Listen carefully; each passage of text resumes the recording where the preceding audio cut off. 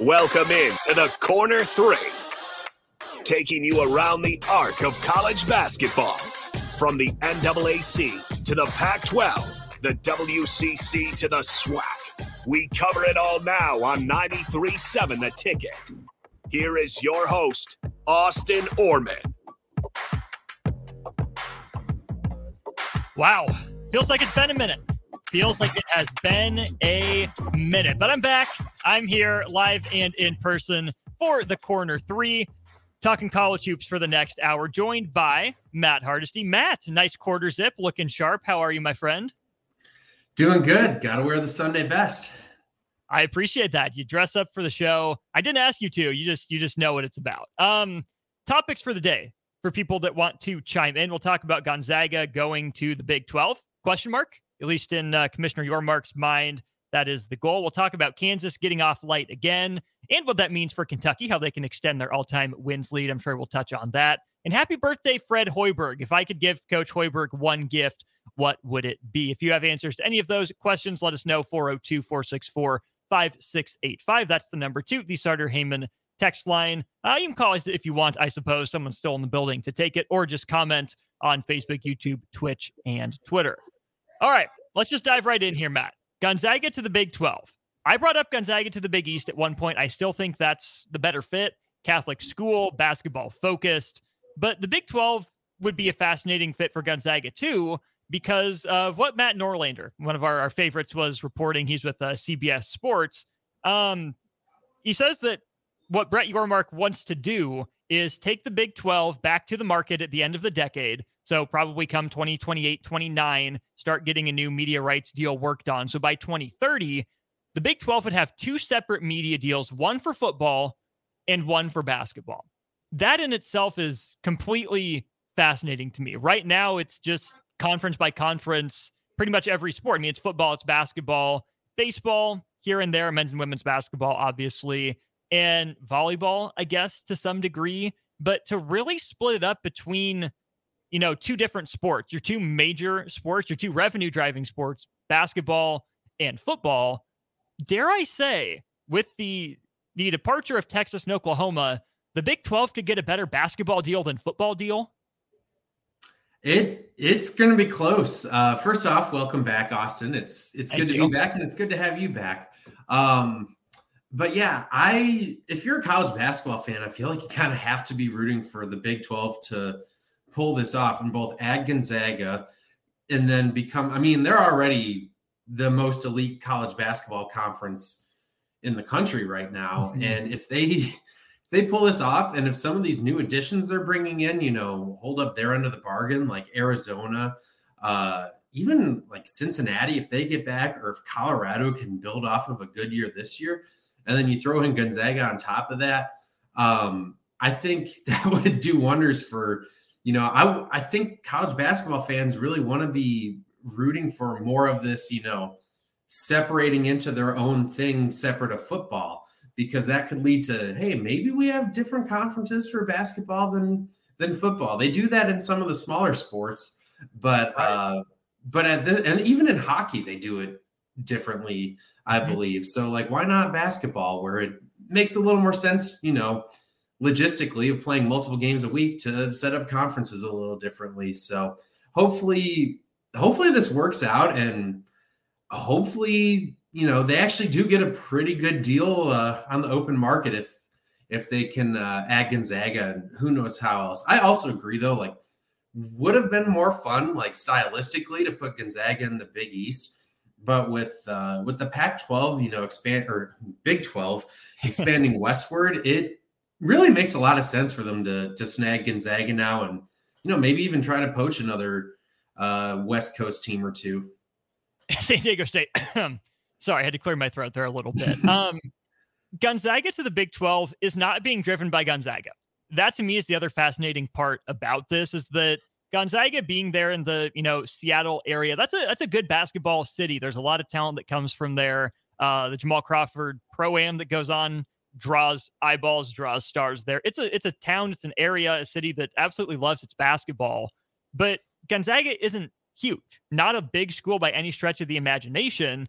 And yet Brett Yormark thinks enough of Gonzaga to go after it. on the West Coast. Like you said, probably try to get someone else in there as well. But this wasn't Gonzaga coming to the Big 12 saying, hey, we're interested. Come talk to us. We'll have these discussions. It wasn't even the schools going to Brett Yormark and saying, hey, we really need Gonzaga. If we're going west, let's go get him. This was driven, again, according to Matt Norlander and the calls that he made, this was driven by Brett Yormark, the commissioner of the Big 12. There have been a couple interesting stories about him out there. I think ESPN did one too, about his attitude when he took over as commissioner, just how aggressive he was being. And that in a lot of ways, the ADs and the chancellors and presidents down the line don't want to rein him in necessarily, but they're trying to get him back on track and kind of guide him more than anything. He has the right energy, the right enthusiasm for this era of college athletics and expansion. But the other thing that Norlander said was there's a lot of questions that the Big 12 would have to answer before they add Gonzaga. And that's where I think Yormark might be trying to bite off more than he can chew. But what's the harm in at least asking? Exactly. And I do, Gonzaga, along with North Dakota State, are kind of the two schools out there where I'm kind of just looking at them like, oh, come on. Like, I get that they have realistic reasons for not wanting to, move on up and get into a bigger league or in North Dakota State's case, move up to the FBS level. And, there's academic reasons too. But I mean, come on, like, you put enough money in where you at least have a fighter's chance of being a consistently successful program. So why not take a risk and completely change the trajectory of your university with a massive influx of cash? Gonzaga, I think also, I mean, it's a risky gamble from Yormark, both in, how valuable is college basketball and its in its current state. Is it losing value compared to where it was 10 years ago? It's a question we haven't really asked, and I don't think the answer is no, but it's one to at least ponder. And then the last part is, especially specifically Gonzaga, what exactly happens to Gonzaga when Mark Few retires? I mean, he's getting old. He seems to have adjusted to this new landscape of NIL and the transfer portal pretty well. He's always done a good job of taking in transfers, and he's recruited really well in recent years. But at the same time, it's kind of like the Duke situation where they've really only had one or two successful coaches in their entire program history. But also like Duke, compared to where it was before, that program changing coach, I feel like they have enough money and enough, support just, administrative wise that they can be a sustainably good program from here on out. So hopefully, again, I just want it to work. I think it would be a lot of fun. And it's just a matter of, if you're going to do this, do it right and don't mess this up, because it could change the way that conferences, model themselves. That's the biggest point. Don't mess it up. No one knows what the right move would look like necessarily. There's a lot of pieces that have to go into it, the financial piece being a big one. But whatever you do, get it right. By all means, get it right. Take more time, move at the right time. Some of that we won't be able to judge, until we have the benefit of hindsight. But that's where I think Yormark and his persistence in, welcoming Colorado back, in poaching Utah, which is a solid football team, has some other solid programs, and getting Arizona. Utah also has a big basketball potential too. They've got quite the history in basketball dating back, decades. I mean, over 50 years. I mean, they were in national championships and Final Fours back in the 40s and 50s. So they're another, kind of sleeping giant that could have a sneaky good year under Craig Smith. I've got my eye on them. But yeah, they've added some interesting pieces that could be elite at both football and have their years in basketball. And then if you bring in another, heavy hitter in college basketball, that's going to be quite the league. Like, it's a mid 2000s Big East level quality of a league. I'm glad you went there, because that Big East did play football as well. Was never a great elite football conference, but was chaos, was fun. They were games that people tuned in for. You had your West Virginia Pitt backyard brawls going on. South Florida popped up, Rutgers here and there. Even UConn made some bowl games. A couple times. Syracuse, that's right. Louisville was not bad in the Big East. And that's where I think the Big 12 might be heading, is the reborn, old, not even old Big East, but the Big East that you and I know and love from back in our childhood. Not the 80s one, the mid 2000s one. And I think that's a fine spot to settle in. The Big Ten and the SEC have their sights set on football domination. That's what they're going for. They'll have fun in basketball. They'll play. But the Big 12 can really carve out that niche as, hey, yeah, we'll throw someone into the party in the playoff mix because we get an auto bid. We'll have a second team, here and there every couple of years. It'll be fun. But we're the basketball conference. We're planting our flag here. And that to me goes to the question that you were asking of what is college basketball's place in this landscape, especially for the NCAA, where March Madness is its moneymaker. There have been a lot of questions about, kind of existential things about football. Oh, are concussions ruining it? Oh, is targeting ruining football? Oh, if they're not playing enough defense, what's going on there?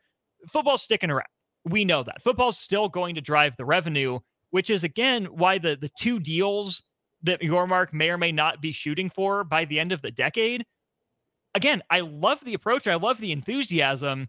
I just don't think it's going to work. Keep trying to get better at football, settle into that, conference 3 spot, and then go to town on basketball because you need to have something that sets yourself apart. Yeah. And I really like to learn more about, how these negotiations work. And I'm also curious, how much say do you have in the actual production of, your conference's games when you sign these deals? Because I also would just love to see the Big 12 kind of get out from being ESPN's afterthought. It's really frustrating that so many big games, especially in basketball, are on ESPN Plus. Nebraska Kansas State will be this year. Yeah, I get it with Peacock and some of these other streaming sites. Who knows what Pac-12 and all those other ones end up with. I get that they want to do more of that, but ESPN Plus is kind of, they've carved themselves out as this niche for if your nephew's the backup center at Stony Brook. Like it's good for the small schools and for very low budget production, but not for the best college basketball conference in the country. So, and honestly, I've also just thought that ESPN's production value in college basketball has been kind of lacking. So in the last, 5 to 10 years. So if they go to the market with it, will they have a say in how their product actually looks? They should want to say. If you're the Big 12, do you keep any stake in ESPN or do you go all in on Fox and see if you can sneak in some CBS stuff to replace kind of the SEC and kind of what the Big Ten's doing? Well, I think at least in college basketball, CBS is very unique because of their massive position of controlling the entire NCAA tournament, which is the big moneymaker, where I believe there's rules that they can pretty much put any school they want on CBS. It's just you can only have 5 games max throughout the year. So that's why if you notice, it's usually like if you look at Kentucky's schedule every year, the last 3 weeks, the last 3 Saturdays or Sundays of the year, they're always on CBS and never before that, except for usually the CBS Louisville game and then the CBS Sports Classic. So I think Duke does something similar, even though I don't really remember seeing much of Duke on CBS. And the last time Duke was on CBS that I remember would have been the Final Four against Baylor. Or Elite 8 against Baylor, whatever game that was. Like, that's the last time I remember seeing Duke there. I'm sure they've been on there. Maybe they played Wisconsin there on CBS, or maybe that was Turner. I'm just saying in the regular season. I don't remember it in the regular season. I really don't. Wow. I guess I never thought of that. But, I mean, still, it's, the Pac-12 has games on CBS. They can pretty much choose whatever. So I don't know how that factors in. But they are a huge portion of inventory for ESPN. And if ESPN was smart, they would treat this like they treated the Big East in the 80s and 90s, where, ESPN built themselves off of a really, really good college basketball conference and doing the right thing and showcasing them right. So hopefully they kind of get back to that instead of just, Fran Fraschilla is their one guy that knows everything about the conference and then just kind of neglected after that. Good on Fran for doing that work, and he does have his tentacles everywhere across that conference. Let's get into the Big 12 on the basketball front a little bit more. I saw this from Jeff Goodman. Maryland and Cincinnati, of all schools, held a secret scrimmage. Maryland won it by 4. It was 74-70 Maryland. Curious about the future of Cincinnati. I am. We'll wait and see on Gonzaga. But let's hit the Kansas question. this has been hanging over our heads for feels like a decade. It's been, 6-7 years now. They got off scot-free. I'm just going to say it. They got off easy. They really did. They go from having 5 level 1 violations, which is the worst, to 1 level 3, which is the least severe.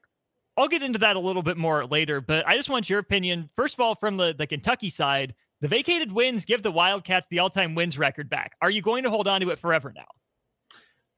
I don't know. There's a chance that, they could actually hold on to it forever. But honestly, 10 years ago when they were the first team that was 13 years ago now, when they were the first team to get to 2,000 wins, I never really thought they would let go of it. So really says a lot about the run Kansas has been on and how Kentucky's not been exactly bad, but they're not winning 30 to 35 games a year like they used to. So it is big that they got that back. I think it is kind of a weird debate because now both schools have a lot of vacated wins, because I think Kansas has vacated wins in the past under Larry Brown. I'm just assuming if Larry Brown's your coach that there's been vacated wins at some point, and Kentucky's also had to vacate plenty of wins in the past from 50s, 60s, and the 80s, maybe even, probably not early 90s. But Tubby didn't do anything, did he? No, he was. Good job, Tubby. If you've seen it, and it shows in his recruiting. So it's exciting. I'm curious to see if it holds, but I think it'll at least hold for a year or two. So just depends on how things go for Kentucky here on out.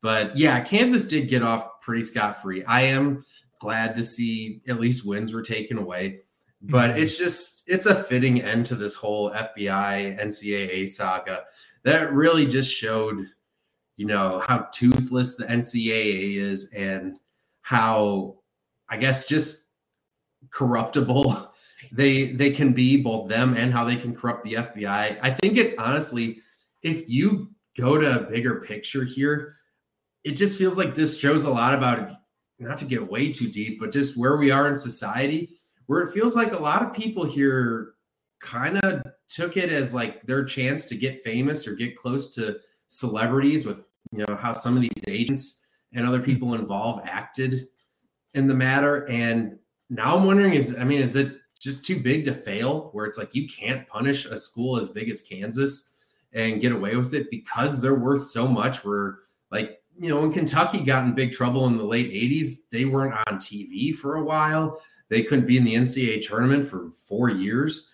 I don't know if you can do that nowadays with contracts and just the amount of money that is at stake with it. So I'm sadly not surprised, but I think it just says a lot more about, where we're at with this sport.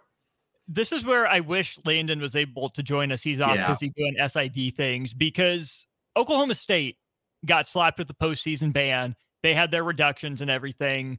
And Kansas just vacates the wins. They take down their 2018 Final Four banner, and that's basically it. Like, I get it, self-served, a 3-game suspension at the start of last season, but kind of like 3-4, but kind of like the Harbaugh Michigan one against nobody, less than nobody, and somebody nobody's ever heard of before. Nothing happened. Conveniently back in time for the trip to Bahamas for Battle for Atlantis. Literally. So this is where you're right in that the NCAA doesn't necessarily want to do this to Kansas. They want to do it to their Oklahoma States, which, again, let's not poo-poo Oklahoma State, which isn't exactly a small basketball brand. That's a school with some history, with some tradition, and some recent success. So making an example out of a good, not great team, even like an NC State sort of deal, but between what happened with Kansas now and what happened with my dearly behated Tar Heels, the big programs have no consequences, none at all from the NCAA. But the other thing I think it says is just how little we want the federal government involved in college sports, and that it's a warning, I think, as we look at the NIL era, is that you can get the federal government involved might not be the best idea. Well, it sounds like the easiest way the scandals nowadays are just going to be involved with, what we saw earlier in the summer with players gambling. That seems to be the only thing you can't do anymore. And that's smart. It should be that way. We should not have players gambling on college basketball, even if it's not their school. So I'm glad there's still at least one law, but I'm just down the line, I'm excited for when I know HBO already had their big documentary, but I'm excited for now that this is all completely over, the real looking back, because the way the FBI acted at the beginning of this with the whole, we have your playbook and they've got the flow charts and everything, like I don't know if it's cult of celebrity or what, but they were in way over their heels there. And it just seemed like a waste of time. Although I'll give Kansas credit for this as well. Yes, they did some very bad things then. They should have been punished for them. But I'll credit Bill Self where Kansas really didn't take a dip during that time. And I think they didn't get the best recruits. And maybe Bill Self kind of changed his recruiting philosophy. It might have been before that, really, where he quit going after, the top of the top one and dones as much and went for some of the low 5 stars, high 4 stars that are developmental multi-year guys. But they didn't take a dip. Like when North Carolina had this big scandal hanging over their heads, they lost guys like Brandon Ingram that were initially heavy UNC leans because they didn't know if, what happens if they get punished because there was no timetable. Like 2013 to 2015, those 3 years, North Carolina really took a hit and wasn't exactly that good of a program. So credit to Kansas for not having a similar dip over these last few years. Even if they did have, 3 second-round exits in that time, they still had pretty good teams. They did. It's unfortunate to admit. Also on the Kansas front, we should probably note on a college basketball show, they landed the transfer of Arterio Morris from Texas. He's gone from Kansas too. Things went poorly. New information came out. He had transferred to, Garden City Community College, I think it was. And he's off that roster too. So Kansas is down a guard. I did see this though, Matt. And I'll let you go with this. I know you got stuff to do. That's why you're dressed in your Sunday best. DeJuan Harris was named first team All Big 12 for Kansas, along with Hunter Dickinson. Okay, that makes sense. I'm sorry, DeJuan Harris isn't that good. He's just not. Like, DeJuan Harris is what we all thought Stetson Bennett was. If he's the first team All Big 12, All Conference point guard, I'm sorry, that is a terrible guard conference then. Which it's not. That's the crazy thing. The Big 12, especially in a conference where you've got Houston in the same league and Baylor and some of these other teams that are bringing in some really talented guards. I don't see it. I get it. He's the point guard on, a team that's earned a 1 seed the last 2 years. So it makes sense that he's going to get that respect. But at the same time, is Kansas holding on to him too long? I don't know. Bill Self's been raving about him. There is value in having a point guard that knows his role and doesn't try to be something he's not, where he doesn't try to be a score first point guard. But at the same time, his 1 year at the helm with DeJuan Harris, it seemed like last year, anytime he got matched up, like in normal games, he did great and was fine and the offense ran fine. But when he was matched up against elite point guards like an Anthony Black or even Cason Wallace against Kentucky, he won that game. But he really got his lunch eaten in that one by a good, defensive point guard that was a NBA draft pick. And there's going to be a lot more of those on Kansas's schedule this year. Can he hold his own against the best of the best? Because that's why Kansas kind of lost. Anthony Black was a big reason Kansas was bounced in the second round of the NCAA tournament last year. So maybe he takes that step up, but to put it lightly, I have doubts. And I'm really excited for Landon to get back as well, because I know he's got some big Kansas takes, and we could do a whole episode on Kansas. We sure could. We might have we to. Should, but which, by the way, Nebraska plays a game in 3 weeks from tomorrow. That's which crazy. Is wild to think about. We are getting there. We are getting closer. We should probably take a break at this point. Matt, appreciate it. Have a great rest of your Sunday, good sir. Thank you. It's good to be back. Welcome back, and have fun flying solo this second half. I will sure try. He's Matt Hardesty joining me from the great land of Wisconsin, talking some Kansas, talking some Gonzaga. We'll step aside when we get back. We'll talk a little bit more about just what Kansas got away with. What did they get their violations knocked down to? What were they before? And happy birthday, Coach Fred Hoiberg. What would I give Fred Hoiberg for his birthday? We'll talk about that and more as we continue on the Corner 3. You're listening to the Corner 3 on 93.7 The Ticket. More college basketball analysis after this timeout. Back to the Corner 3 on 93.7 The Ticket. Here is your host, Austin Oerman. That's right. We're back here on the Corner 3. Big thanks again to Matt Hardesty for joining me.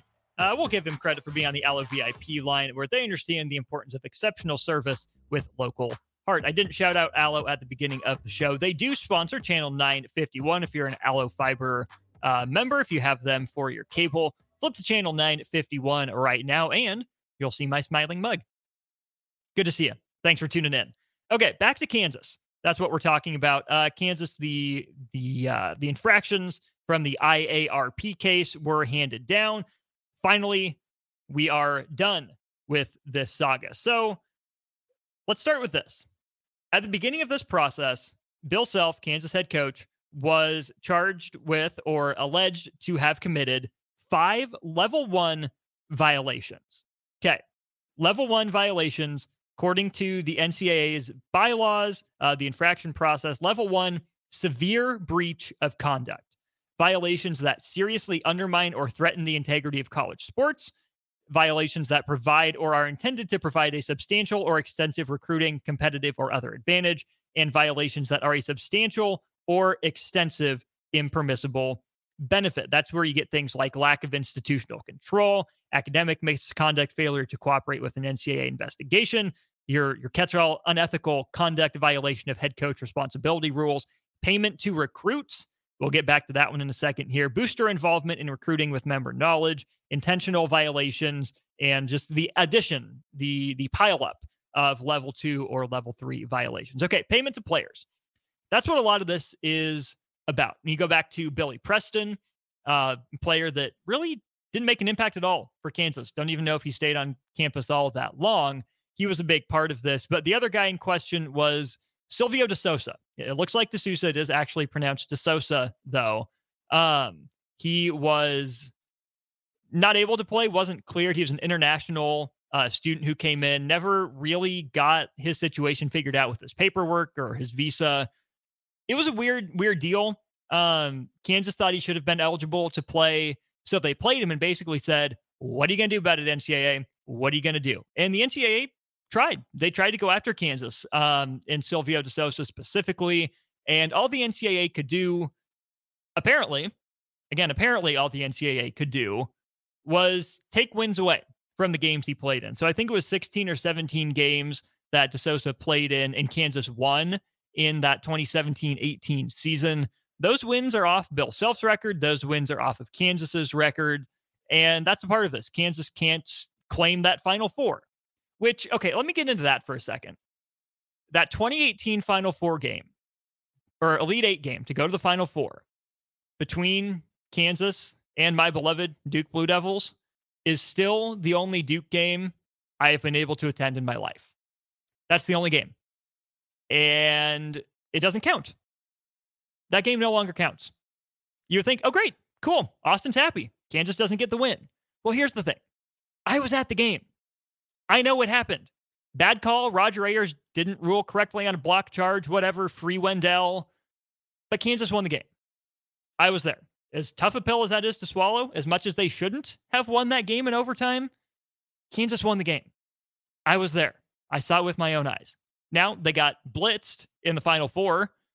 Villanova goes on to win that national championship. But that game happened. Kansas beat Duke. I don't want to tell you it happened, but it did. I was there. So were 20,000 other people, 18, 19,000 other people, and 1 million plus, I'm sure, that watched it on TV. What good does it do to take away those wins, to make Kansas take down that banner, vacate the appearance, when millions of people know it happened? They won the game. They were there. Matt and I have gotten into this before as well with Louisville. They had to vacate their 2013 national championship win. They played Michigan, I think, in the title game there. And the Cardinals ended up winning.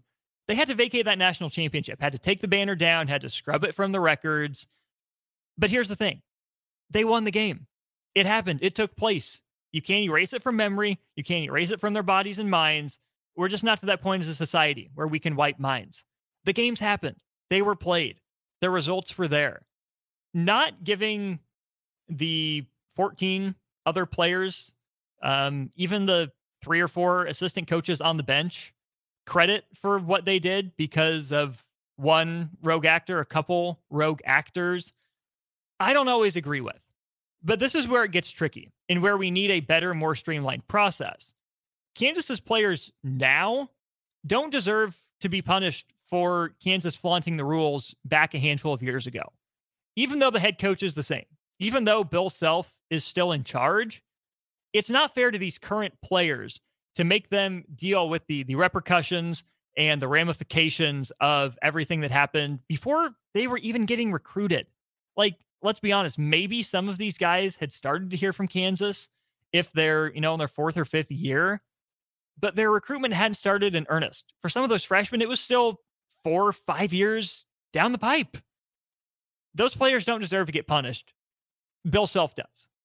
But how do you do that without punishing the players that are on this current team? You suspend Bill Self. Well, here's the thing. He's still at practice. Just because he can't coach in the game doesn't mean he's not still running drills at practice. Some coaches probably call into their locker room at halftime. I think they're supposed to be monitored and they can't do that. But it wouldn't shock me if these suspended coaches do call in at halftime. Wouldn't shock me to know Bill Self did that. Granted, Kansas, to Matt's point, has been good enough. He probably hasn't needed to do that necessarily. But if you're willing to play a player and drag the player's name through the mud, really, I mean, none of this was Silvio De Sousa's fault. Sure, maybe you can say, well, coach, I don't have paperwork. I'm not cleared yet. If there's any question, I don't want to reflect poorly on the team. I don't want that to reflect on you. I'm just going to sit out till I know I'm clear. But this is a guy that came from Spain, Spanish guy, Silvio De Sousa. Might have been a language barrier to some degree at that time. A kid that came to the United States to play basketball. He ain't come to school to play school. He come to school to play basketball and swing chairs at people. But that's another story for another time. It's hard for me to want to blame Silvio De Sousa for that. He was here to play basketball. That's what he wanted to do. The responsibility falls on Bill Self. I get it. De Sousa was a talented guy. Supposed to be one of those pieces that put Kansas over the edge back in that era. Clearly he did. Made a Final Four with him. He helped. I get the temptation for Bill Self to want to utilize and play that guy. But I think, again, at the end of the day, the ultimate responsibility of the head coach is to his players, the ones on the team. Yes, you have your athletic director as your boss. Yes, you have the chancellor, the president, even your conference commissioner to some degree. But ultimately, if you are in the coaching business, you're in the young people business. Especially in college, you're in the young people business. Do right by them. Even if it, is to seemingly your detriment. And it's hard because brownie points don't add up, right? Bill Self won those games. He wouldn't have banked an additional brownie point for every game Kansas played while Silvio De Sousa sat in street clothes on the bench. He wouldn't have gotten brownie points for that. But it doesn't mean it wasn't the right thing to do. Sometimes the toughest thing to do is the hardest thing to do. The other thing, to turn this to Billy Preston a little bit, to round out this segment, to turn it to Billy Preston, what happened with him was some of those nebulous NIL conversations, inducement being paid to go to Kansas. For a guy that didn't play, that didn't make an impact at all, looks so silly now. Like, why Billy Preston, of all people? Why him?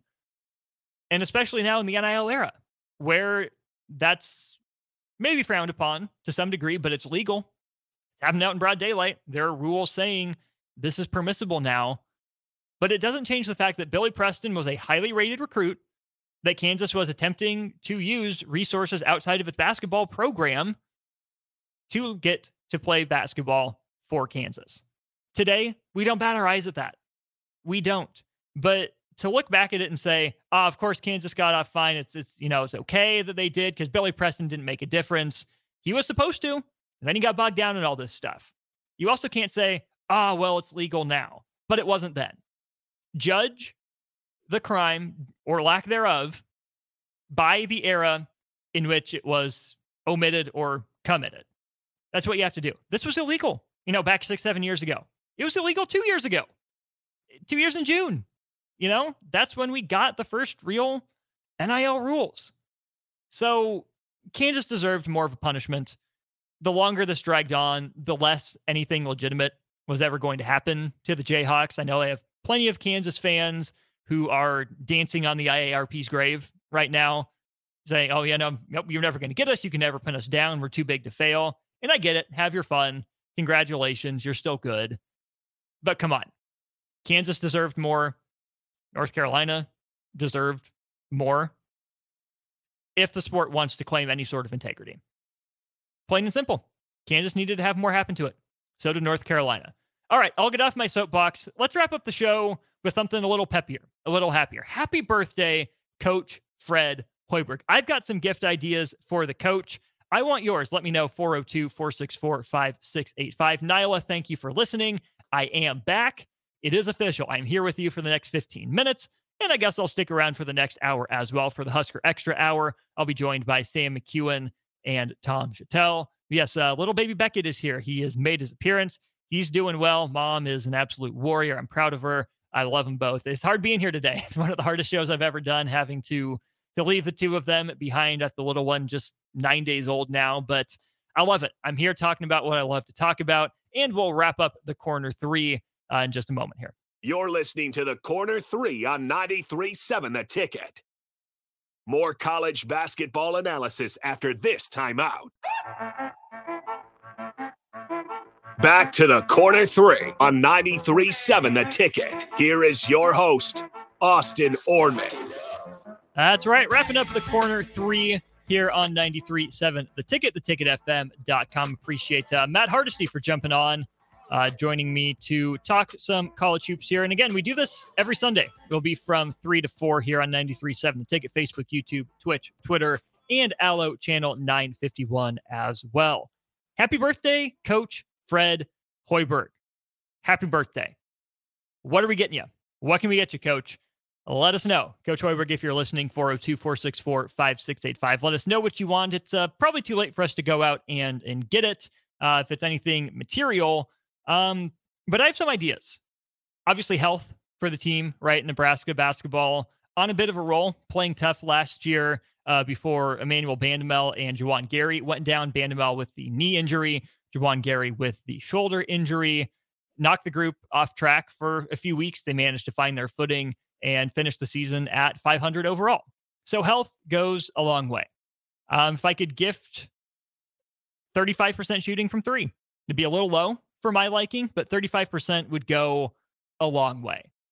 If I'm going to gift Coach Fred Hoiberg anything at all, though, I'm gifting him a second All Big Ten player. There's no official poll like there is for Big Ten football, but every year beat writers get together and they're asked for their submissions. They rank the teams, how they think they'll finish, and they'll also give their projected All Big Ten teams a first and second team. Nebraska had one player on the list, and that's Keisei Tominaga. No surprise, absolute dynamite player out of Japan. So that's Nebraska's one nod on the preseason team. I would get Nebraska a second player on the postseason All Big Ten team as my gift for Fred Hoiberg. And really, you can't go wrong with any choice on the roster. My guess is it would come from your Rink Mast, Bryce Williams, Juwan Gary, maybe Josiah Alec type of range. But either any one of those guys would make Nebraska an interesting team if they played an All Big Ten level. If they're one of the top, probably not 5, but top 10 or 15 players in the conference, if you add that to what Keisei Tominaga can do, I think giving Nebraska a second player at that level would go really a long way in getting Nebraska back to the postseason. Shout out my dad who says I would get Fred Hoiberg a postseason berth, even if it's only the NIT. Yeah, not wanting to be too greedy. Settling for the NIT is certainly fine at this point. Nebraska had an outside shot at it last year. The strength of schedule, the net rating did Nebraska in a little bit there. But if Rink Mast is an All Big Ten level performer, even if it's at a second team caliber, I think he's done some good things. That means he's been a solid interior presence, probably means he's been able to stretch the floor, and has been an offensive hub, similar to but in a different way than Derek Walker and what he did for this team last year. If it's Bryce Williams, that means Nebraska found its secondary scorer.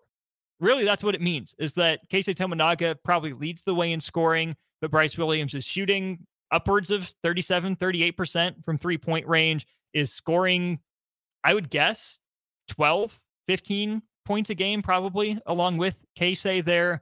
He's not turning the ball over. He's playing solid defense. Bryce Williams is a guy I would really want to be that second All-Big Ten piece for Nebraska. If it's Juwan Gary, I think he continues what he did last year, but shoulder's a little bit bigger of a load. Sorry, no pun intended there with the shoulder injury to Juwan Gary. But if he hits his spot up threes, if he's a versatile, switchable defender, and he, maybe takes a leap in his scoring numbers or playmaking numbers, that's a great kind of connective piece. And I think Juwan Gary being an All-Big Ten caliber player after his transfer from Alabama would be huge for Nebraska. Josiah Allick, I don't know if he has that in him, but if he does, that's huge for Nebraska. He locked down probably that starting 4 spot. He's shooting 35% from 3. He's up near the top of the conference in rebounding. And again, probably a really solid defender if he plays at an All-Big Ten caliber level. It'd be neat to see someone like CJ Wilcher really come into his own and make a run at it. Jamarcus Lawrence in his first full year. Guys I think have an outside shot that you could talk me into would be fun. But the guys that they would have to pass to get to that level, Zach Edey, the unanimous, preseason player of the year. That makes sense. Terrence Shannon in his 5th year at Illinois. Jameer Young, 5th year at Maryland. Boo Buie did come back for Northwestern. They lose Chase Audige, but Boo Buie comes back. And then some interesting guys, Julian Reese of Maryland, Dawson Garcia of Minnesota, AJ Hogard and Tyson Walker, both at Michigan State. And then Cliff Amori from Rutgers. That's the preseason team there for your All-Big Ten. So, yes, I would give Fred Hoiberg a second postseason All-Big Ten caliber player. I think having 2 of those guys has Nebraska in the NIT, maybe on the fringes of NCAA tournament contention. But what a big step up it would be for Nebraska to have 2 players, make a postseason team. That'd be a huge testament to those guys and the coaching staff in their development of that program in really a make or break year. It's a key year. The same beat writers that voted on the preseason All-Big Ten teams, like I said, also gave you a predicted order of finish. Purdue and Michigan State, the only 2 teams that got any first place votes. Purdue got 24 of the 28. Michigan State got 4 of them. Purdue finishes 20 points ahead in the poll, but there's a pretty clear separation. It's Purdue and Michigan State in a tier of their own, according to the writers. Then you had Maryland and Illinois separated by just 3 points for 3rd and 4th. Wisconsin picked to finish 5th. Then you have an interesting grouping with Indiana and Ohio State. Indiana picked to finish 6th. My gut tells me they would be higher than Wisconsin, maybe higher than Illinois too. Ohio State was atrocious, 5-15 in conference last year, but they bring in a lot of talent, some really interesting pieces. Northwestern, Iowa, Rutgers, Michigan in a tier. Well, really it's Northwestern and Iowa in a tier, Rutgers and Minnesota in a tier. Nebraska picked to finish 12th by these beat writers, only given 90 points. They're ahead of Michigan, not Michigan, they're behind Michigan, ahead of Penn State and Minnesota. If Nebraska finishes 12th, that tells me either, once again, it's a sickly, disgustingly loaded Big Ten conference, or things went awry. And Nebraska needs to avoid playing on Wednesday of the Big Ten tournament. You have to find a way to get to 10th, even 8th or 9th, right? I think that's well within the realm of possibility for this team. I don't say this program yet because there's not a sustained program, but if last year was the first step in building a program, I think this team has the talent to get Nebraska out of that Wednesday 11-14 or 12-13 play-in round. That'll do it for the Corner 3. It's good to be back. Thank you all for tuning in for the last hour. Big thanks to Matt Hardesty for joining me to talk some Gonzaga, to talk some Kansas. And that'll do it for this show. No idea what we'll talk about next week, but don't go anywhere, because coming up next, it's the Husker Extra Hour. I will be joined by Sam McEwen first, and then Tom Chattel. Talk some Husker bye week, talk some Big Ten headlines. All that and more still ahead here on 93.7 The Ticket.